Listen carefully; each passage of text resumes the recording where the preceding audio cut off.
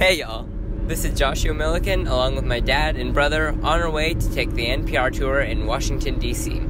This podcast was recorded at 1:50 Eastern on Thursday, June 28th. Things may have changed by the time you hear it. Alright, here's the show.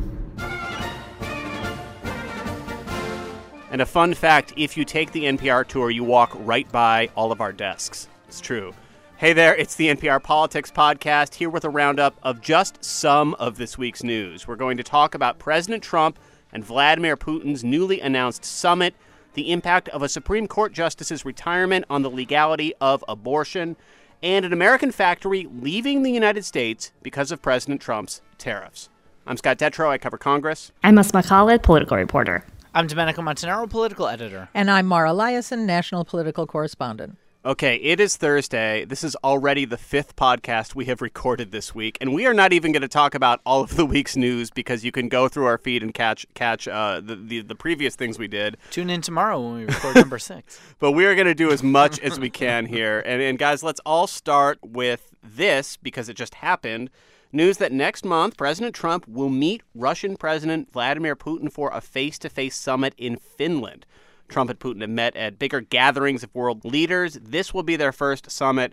So, Mara, Trump's going to be holding this meeting right after a NATO summit. How do you think his NATO allies are feeling about this meeting? Well, his NATO allies are worried about the meeting because what they don't want to have happen is a replay of the G7 summit where he trashes his allies and then goes off and makes nice with an autocrat. One thing that they were worried about, I was told, was that he would schedule the meeting before he went to the NATO summit. That isn't happening. It's going to be after he meets with the NATO allies. Then he goes to meet Putin. But one of the things that is making people nervous is there was reporting that during that G7 summit, he told the other leaders that NATO was as bad as NAFTA. And when I asked the National Security Advisor, John Bolton's spokesman, about this, the response on the record was to really push back against that idea. And the statement was, "This is the greatest, most successful alliance in history. The president is committed to the alliance. Our commitment to Article 5 is ironclad." Of course, Article 5 is an attack on one, is an attack on all. Yeah. So they're really pushing back against that.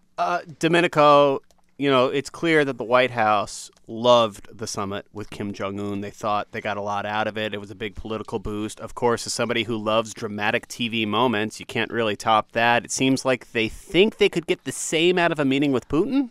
Well, I think that the president certainly thinks that you need to have this relationship with Putin. Mm-hmm. You know, I don't know that he necessarily is looking for Russia to disarm nuclear weapons, right? I mean, that's sort of the end goal with North Korea. It's a little different geopolitically with Russia.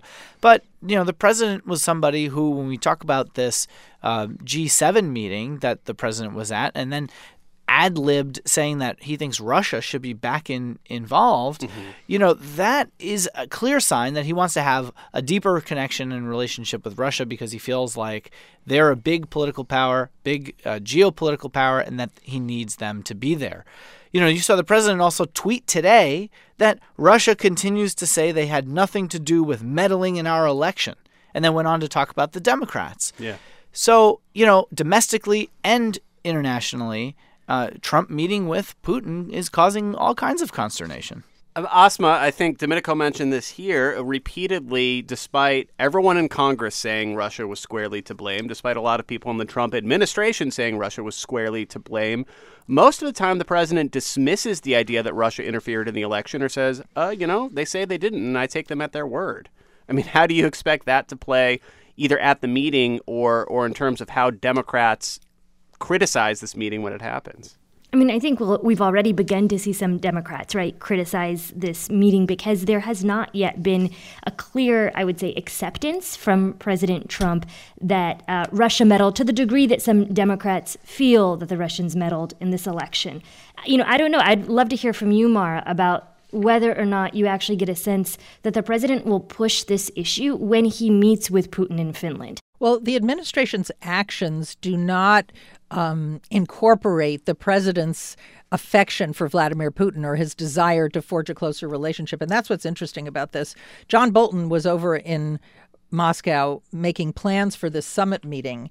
And I was reminded of that dating service, It's Just Lunch. I mean, he was he in his press conference after his meetings with the Russians, he was saying there was a slogan to one of these dating services, It's Just Lunch. And basically he came out and talked to the press and described this, it's just a meeting. In other words, this doesn't mean that the president is going to be giving away the store, as many Democrats and some foreign policy hawks on the right are worried about. He said basically they're just meeting. Yeah. Just a little background. John Bolton is a famously hawkish foreign policy figure. In the past, he said there are perils of negotiating with Putin. He always lies. Of course, he was asked about that in the press conference, and he basically said, we talked about Russian interference. I expect it will come up. No, we're not reversing sanctions. And no, we're not going to return any of the seized diplomatic properties that we took from Russia when we kicked out a lot of these Russian diplomats. So he is representing the kind of guardrails, the kind of toughness and skepticism of Putin that is reflected in almost every part of the administration except for on the part of the president. Right. And that's the difference here because, obviously the idea of just meeting with a hostile foreign leader is not something that's necessarily bad or no, necessarily. It happens all the time. Yeah, exactly. And I think these images of Ronald Reagan and Mikhail Gorbachev still stick in people's heads. But it's just because Trump has been so openly positive and openly admiring about people like Putin and the way he's talked about Kim Jong-un since the meeting. I think that's what leads to this level of skepticism. Yeah, I think a lot of Democrats, right, have skepticism about this. But Mara, I have one question about Bolton, right? Because you mentioned he's been critical of engaging with Russia in the past. And I saw that, I think it was our colleague Scott Horsley who actually wrote this piece saying that he was asked about this and basically said, I am a part of the Trump administration, right? I am an advisor to President Trump and I'm carrying out his agenda, and he refused to discuss any of his previous criticism of Russia. So to what degree do you actually think he'll be this barrier or sort of voice of sensibility maybe around this relationship versus actually just executing what the president wants? Well, that's the big question. John Bolton is a bureaucratic black belt. He is very effective at getting his way and maybe even convincing the president that what John Bolton wants is actually what Donald Trump wants. And what's interesting is he was presenting this meeting as relatively harmless. That's what I mean. It's just lunch. It's just a meeting. And he was asked, there don't seem to be any deliverables. In other words, usually in advance of a meeting like this, the Sherpas, John Bolton and Sergei Lavrov, would negotiate some kind of a pre-agreement that would be the deliverable, the result of this meeting. But he said the fact of the summit itself is a deliverable. In other words, it's not necessary to have anything beyond that. And I think that's what the John Bolton in his former life would be happy with. They just talked, but nothing happened. The president didn't give away the store, and the status quo ante remains.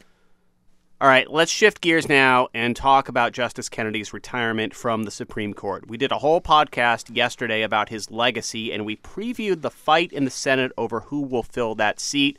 Definitely worth a listen. We had Nina Totenberg, our Supreme Court expert, in that conversation. Ron Elving, too. It's two people who know a lot about both of those things. But as the dust starts to settle, it's becoming clear this fight will pivot around a single issue, and that's abortion. As we explained yesterday, Kennedy has been the key vote on several high-profile topics, gay rights and abortion chief among them. On the Senate floor today, Minority Leader Chuck Schumer warned that replacing him with an ideologue conservative would have major consequences. Because Justice Kennedy was frequently independent-minded and a deciding vote on important issues like marriage equality and a woman's right to choose, a more ideological successor could upend decades of precedent and drag America backwards to a time before Americans with pre-existing conditions could affordably access health care, to a time when women could not be prosecuted as criminals for exercising their reproductive rights, to a time before gay and lesbian Americans could marry whom they love. And when it comes to abortion, what Schumer is saying really actually is not that far off from what the president is saying, though President Trump, of course, frames it in a much different tone and terms. But let's listen to what President Trump said during one of the 2016 presidential debates. Do you want to see the court overturn? You just said you want to see the court protect the Second Amendment. Do you want to see the court overturn Roe v. Wade? Well, if we put another 2 or perhaps 3 justices on, that's really what's going to be, that will happen. And that'll happen automatically, in my opinion, because I am putting pro-life justices on the court. All right, well, this is that second justice, so let's talk about all of this. Let's walk through this, and let's start off. Domenico, can you remind us what exactly Roe v. Wade said? Roe v. Wade is the 1973 landmark case that made abortion legal throughout the country. It essentially said that women have a basic right to privacy that's protected by the Due Process Clause of the 14th Amendment, and that right is fundamental. Mm-hmm. Just remember, in 1973, before the Roe decision, abortion was illegal in a lot of places, in a lot of states. In 30 states, it was completely illegal, completely banned. And since then, there's been a couple rulings, of course, with Kennedy being part of them, affirming that. 1992 was a big example of that. But Roe v. Wade is what sticks in everybody's minds. And Asma, it's really been a powerful, motivating tool for both sides of the political debate to say, show up to vote because otherwise Roe v. Wade is in danger. It has been. And, one of the things I will point out, though, is in the 2016 election, I heard about the significance of appointing justices and the significance of what a court could look like and what those decisions would be from far more Republicans than Democrats. And I would say that it has been seen, and you could argue it's being used perhaps as a political weapon far more on the right than the left, based on what we saw certainly in the 2016 election. I was just actually going through some tape for a big story we're doing on Republican voters, and this is something I hear even now after the election. When you talk to people about what they think about how President Trump is governed, people will say, I was lukewarm about this or that, but I've been very pleased with his appointment of Gorsuch to the Supreme Court. Certainly, abortion is more of a motivating factor for a lot of Republican voters. It's something that Trump used on the campaign trail to talk about the justices he would appoint, especially for evangelical voters who might have been, not as sold on Trump from a morality standpoint. Donald Trump has pointed to 2 things that he thinks were the main drivers of his win. Mm-hmm. One was strong borders, the wall, his stance on immigration, and the other was the fact that he put out this list of 25 people that he would pick from if there were Supreme Court openings, and that's the way he told socially conservative voters, I'm going to deliver for you, and he has. So, okay, let's talk about what this could look like, though, because you have from Schumer on down, Democrat after Democrat warning, Roe is going to be overturned. Let's walk through what that could look like. Domenico, would that be one dramatic ruling that could happen sometime next year? Would it be a series of rulings? Do we have any idea? Essentially what we're going to see is a lot of states, and what a lot of court observers are starting to predict, you're going to see a lot of states push the limits of what's legal. Something that's been happening anyway. Something that's been happening anyway, and this is going to open the floodgates for that because a lot of activists, as Asma was talking about on the campaign trail, this really fires them up. So a lot of those states with conservatives running legislatures or Republicans in charge of governorships are going to now, probably over the next year and a half or so, try to come up with restrictions that test the limits of Roe. Whether it would be, and again, we're having this hypothetical conversation because, as we've pointed out, the hypothetical scenario of it being overturned would be much more real than it has been before. Whether it's a series of incremental rulings or one big sweeping dramatic ruling, let's just walk through, Mara, what do you think the politics would look like in a world where some states could legalize abortion, some states could make it illegal? I mean, we are already in a system where states like California and Texas have drastically different sets of laws. This seems like it would just further catalyze that. Yeah, I mean, that's obviously down the road. But if Roe is overturned, you'd have a bunch of states with different rules.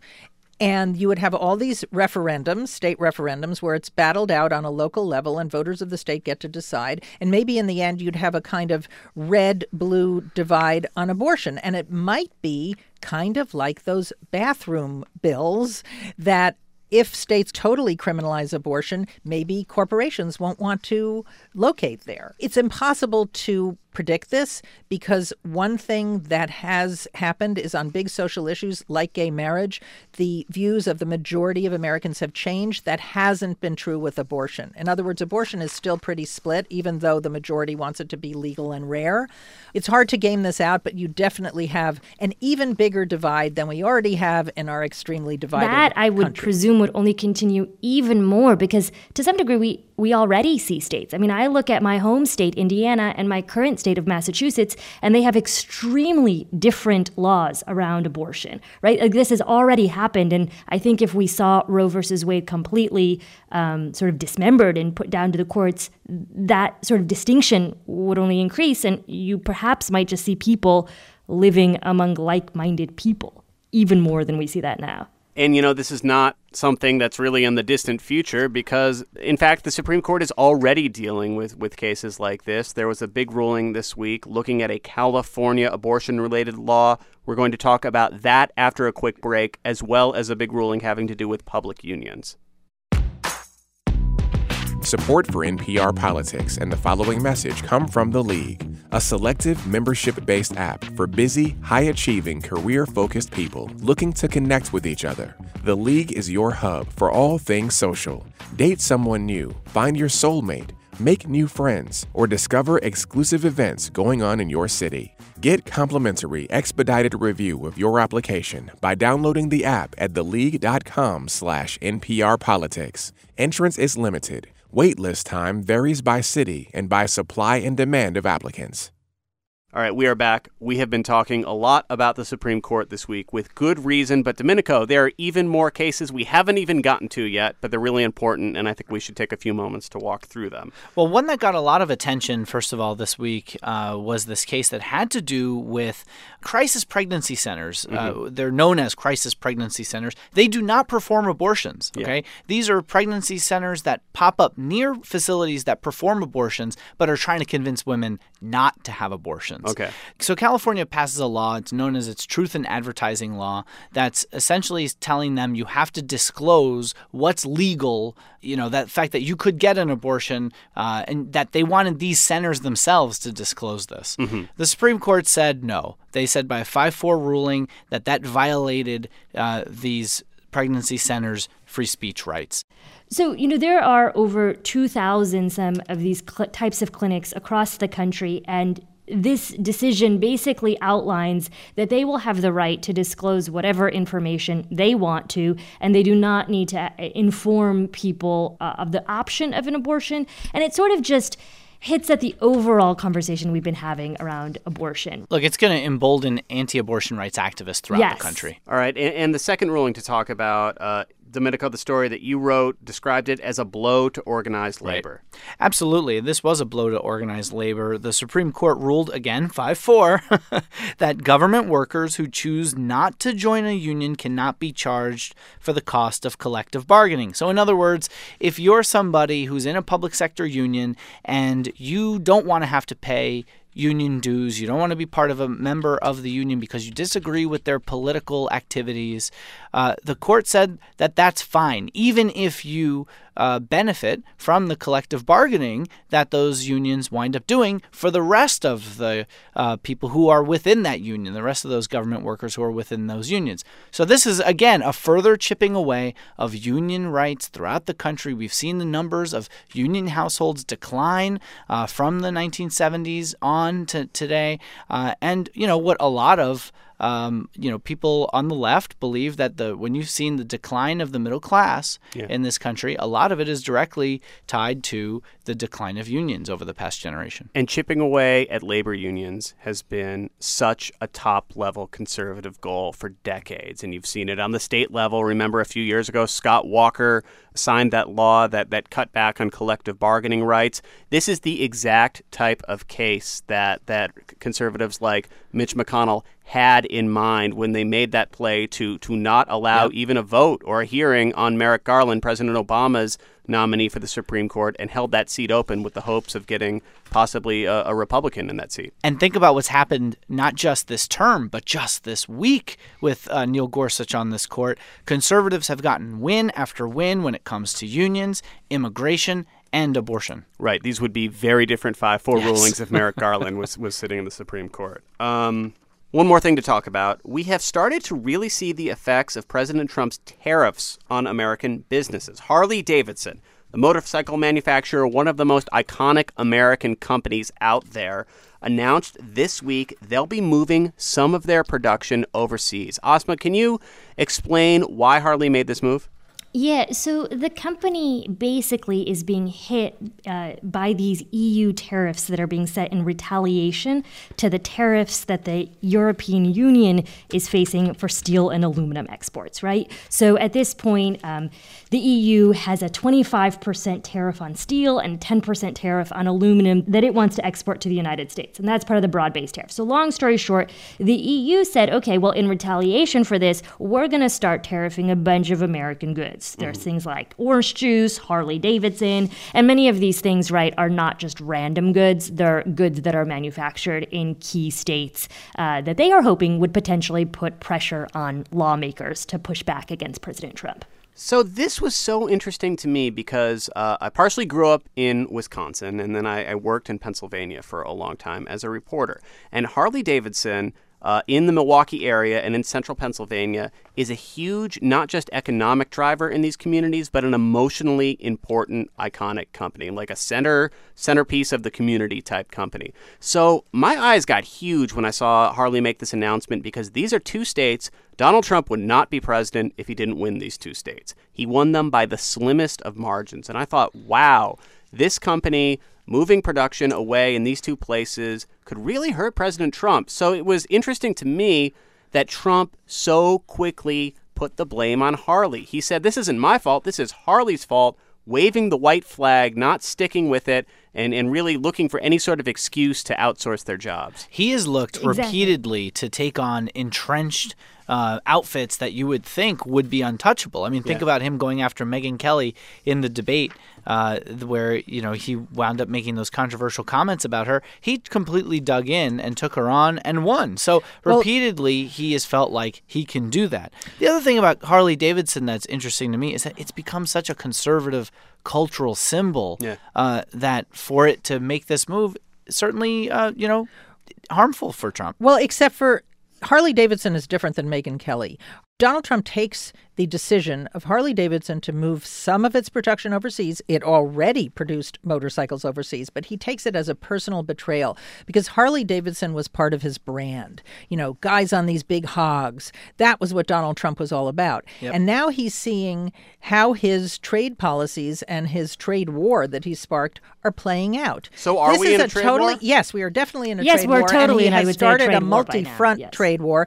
And Harley-Davidson is doing what any American corporation who's acting rationally would do, which is if there are tariffs for us to export motorcycles, we better make them in the place we're selling them so we don't have to pay the tariffs. And what you see is Donald Trump is trying to get Harley-Davidson riders and workers to be against the Harley-Davidson company. That is a really complicated thing for him because he had hewed himself so closely to Harley-Davidson and its Made in America brand. Well, it's kind of a tension between two parts of the Trump base, the white working class buyers and workers at Harley and the business community, which doesn't like this trade policy at all. Then again, he got a whole lot of people who love the NFL to kind of hate the NFL the last few years. Right, well, that's the experiment. That's the experiment. All right, we are going to take one more quick break, and we will come back with what we can't let go this week.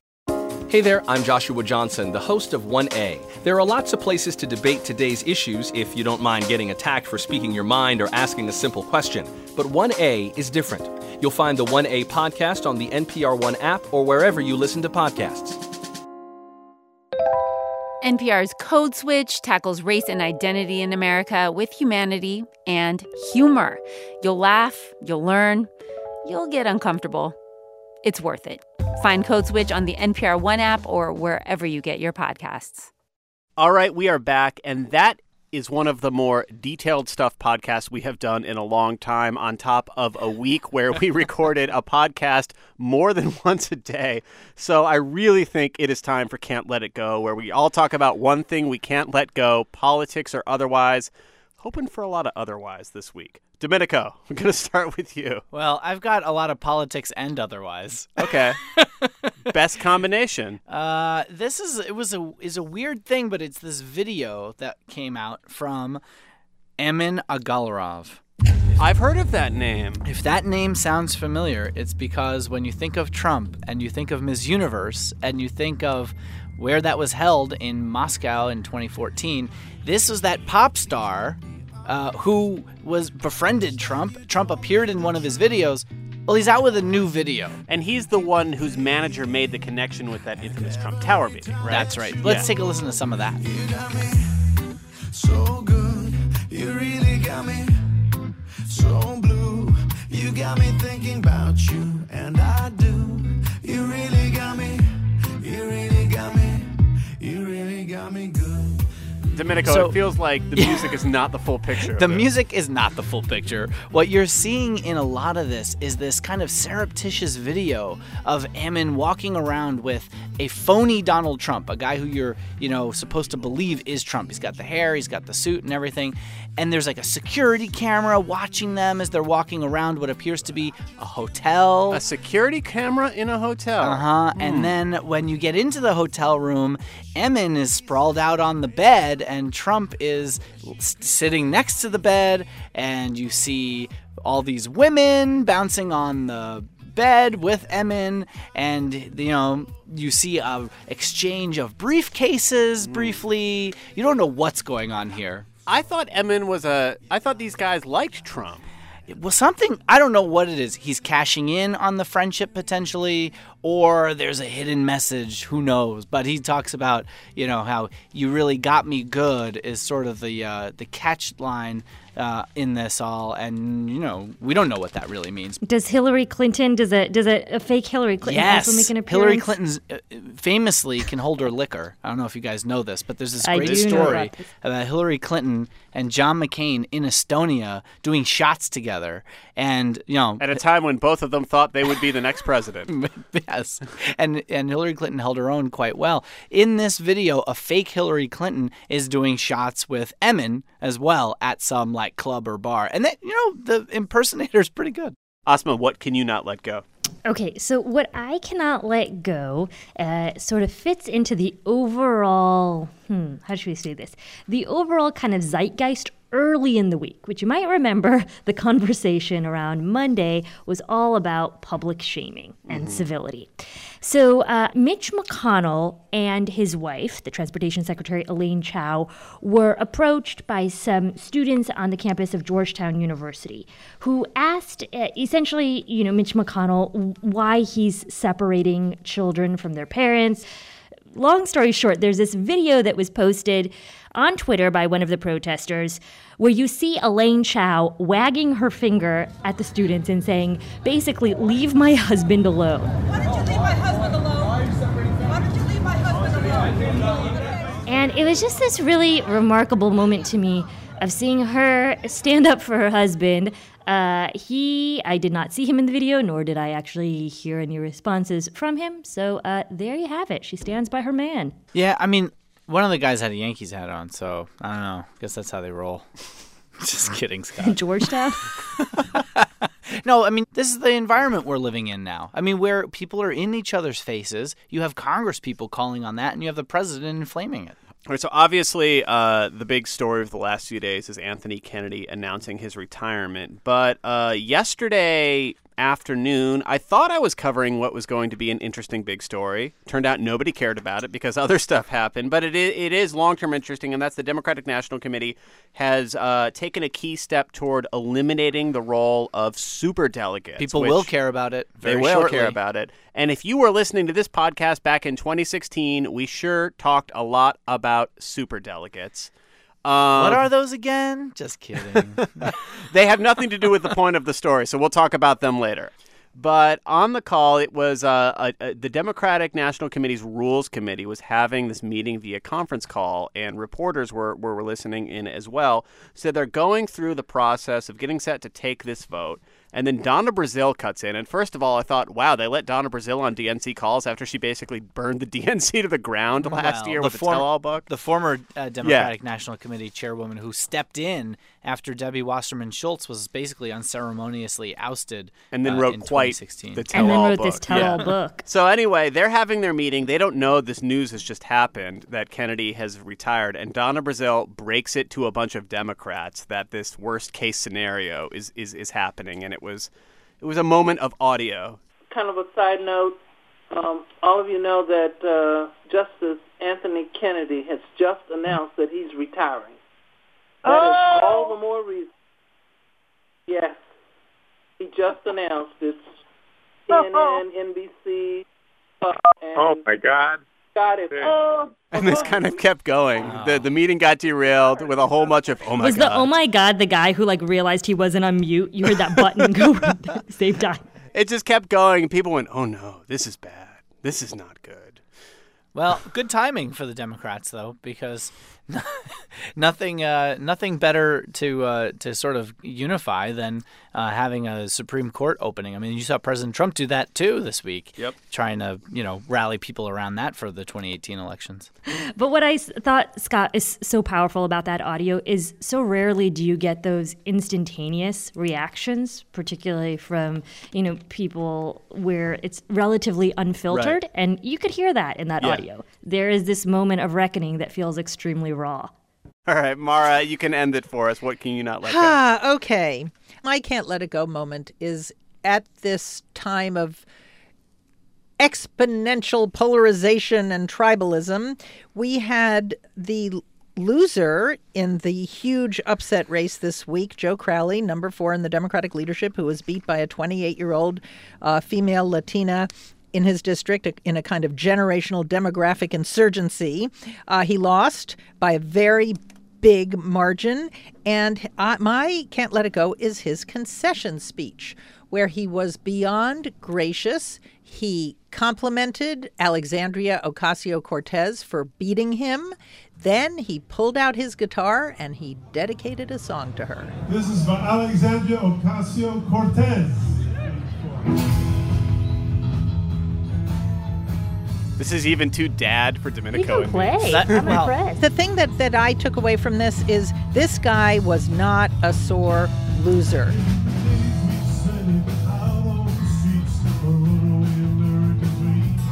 In an era of really raw and often ugly politics, I thought Joe Crowley was a moment of grace. Said Alexandria Ocasio-Cortez, who's Bruce Springsteen? All right, so that is what we can't let go this week, and we would love to know what you can't let go. We've tried this a couple times, and we're going to do it more often. Send us a recording of what you can't let go, or send us an email. Either way, send it to nprpolitics@npr.org, and we might use it in the show in the future.